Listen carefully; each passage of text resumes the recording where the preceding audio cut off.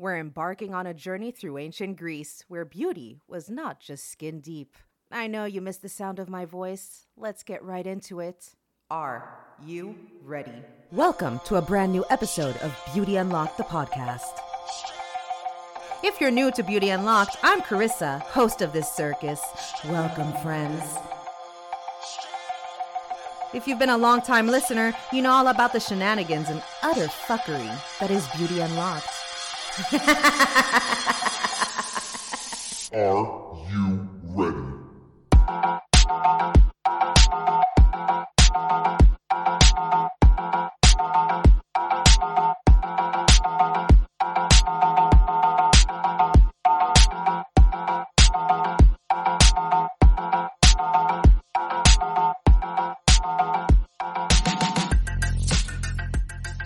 Welcome, friends, to Beauty Unlocked. I'm Carissa, and today we're going back to ancient Greece. Now, I know we visited ancient Greece before, last year or the year before. I'm not quite sure. The months and years are going by so quickly that I'm confused. Just like you are after listening to an episode of Beauty Unlocked. Well, that's a way to start off a show. Beauty, oh my, a concept that has captivated humanity since time immemorial, held tremendous significance in ancient Greece. Countless works of art and philosophical treatises from this era bear witness to the immense value placed on beauty. Picture it, a society that believed physical beauty was an embodiment of inner goodness. The ancient Greeks saw beauty as a reflection of one's character and believed that the morally virtuous were also blessed with physical beauty. My. I think we all know that just because you're beautiful and have certain physical attributes doesn't necessarily mean you're a good person. But to the ancient Greeks, a beautiful outside meant a beautiful inside. Ancient Greeks who were beautiful, particularly men, were often described as kalos kagathos, an adjective that combines kalos, meaning beautiful or handsome, and agathos, which means virtuous or good. This fascinating connection between inner virtues and external beauty set the stage for their standards of attractiveness. However, the path to understanding ancient Greek beauty becomes more intricate when it comes to women. Now, women who were stunningly beautiful, and even women generally, were often either bad figures or at best morally ambiguous ones in Greek mythology and literature. Take the legendary Helen of Troy, the epitome of beauty. Yet her allure caused the devastating Trojan War. It seems that beauty for women came with a price. Is that the price to be cast as the villain of the story? Was Helen a willing participant in this? I have so many questions. Did we ask Helen? Of course we didn't, because who wants to listen to a woman, right? I feel like she was simply existing, married off to Menelaus, and Paris came along.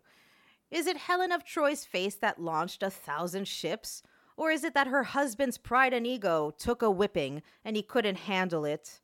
So he decided to go to his brother and say, right, bring your finest soldiers. We're going to fuck shit up because my toy was taken away from me and I'm lacking in any emotional intelligence. So I'd rather wage war and let countless men die instead of figuring my shit out.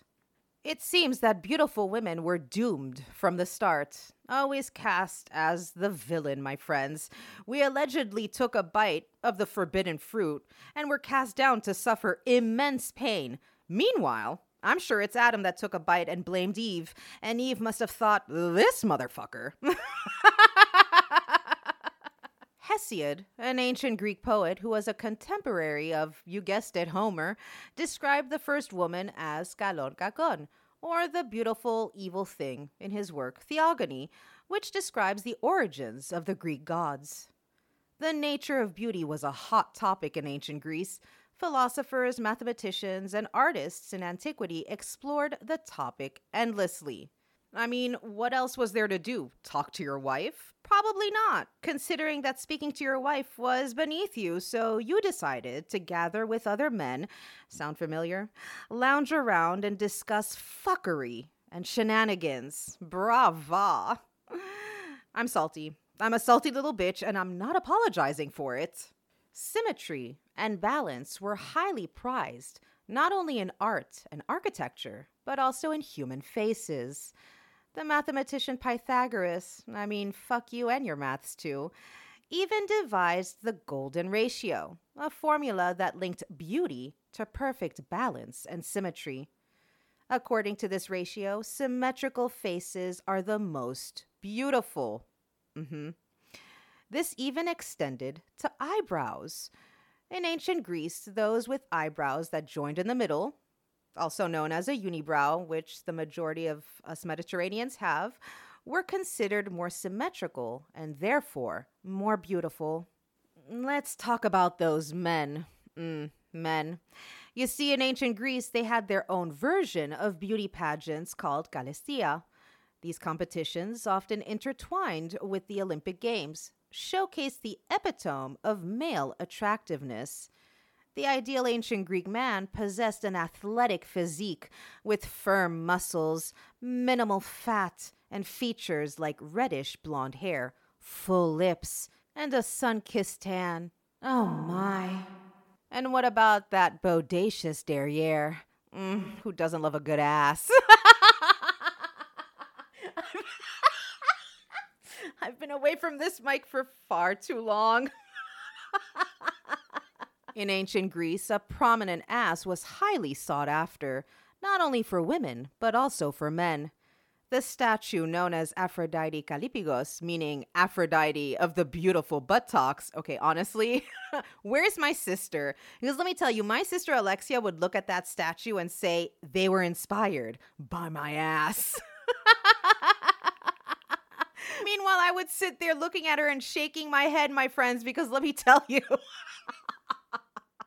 Now, going back to Aphrodite of the beautiful buttocks, this celebrates the fascination with ample asses.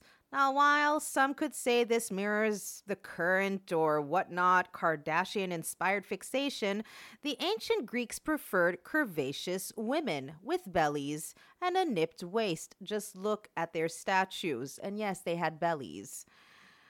Another intriguing aspect of ancient Greek beauty was their preference for fair skin. Hello, the birth of Eurocentric beauty standards. In all honesty, where do you think the group of early 19th century European academics, quote-unquote academics, who were white supremacists and who also created racial categories, got some of their ideas from? As I was saying, fair skin.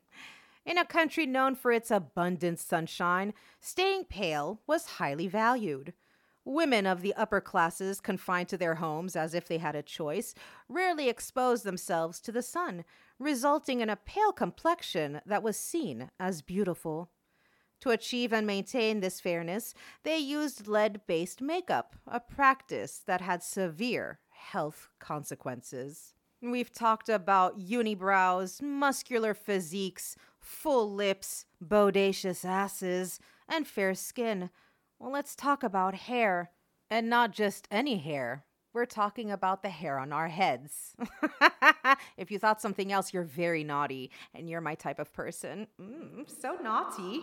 Reddish blonde hair and blue eyes were considered rare and therefore highly desirable. Women of the upper classes wore their hair long, often braided and styled in intricate ways, while those without long, thick hair resorted to wigs. Olive oil played a significant role in their hair and skincare routines, contributing to that radiant appearance. Well, that concludes our journey through the intriguing world of beauty in ancient Greece. Thank you all for your patience and for joining us on Beauty Unlocked.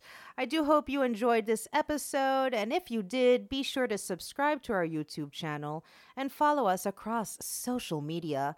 The links are in the show notes. Stay tuned for more captivating stories that reveal the secrets of beauty from the past.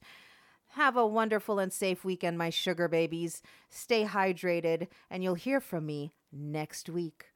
Bye. Make it clap, clap, clap, clap. Make it clap, clap, clap. Make it clap, clap, clap.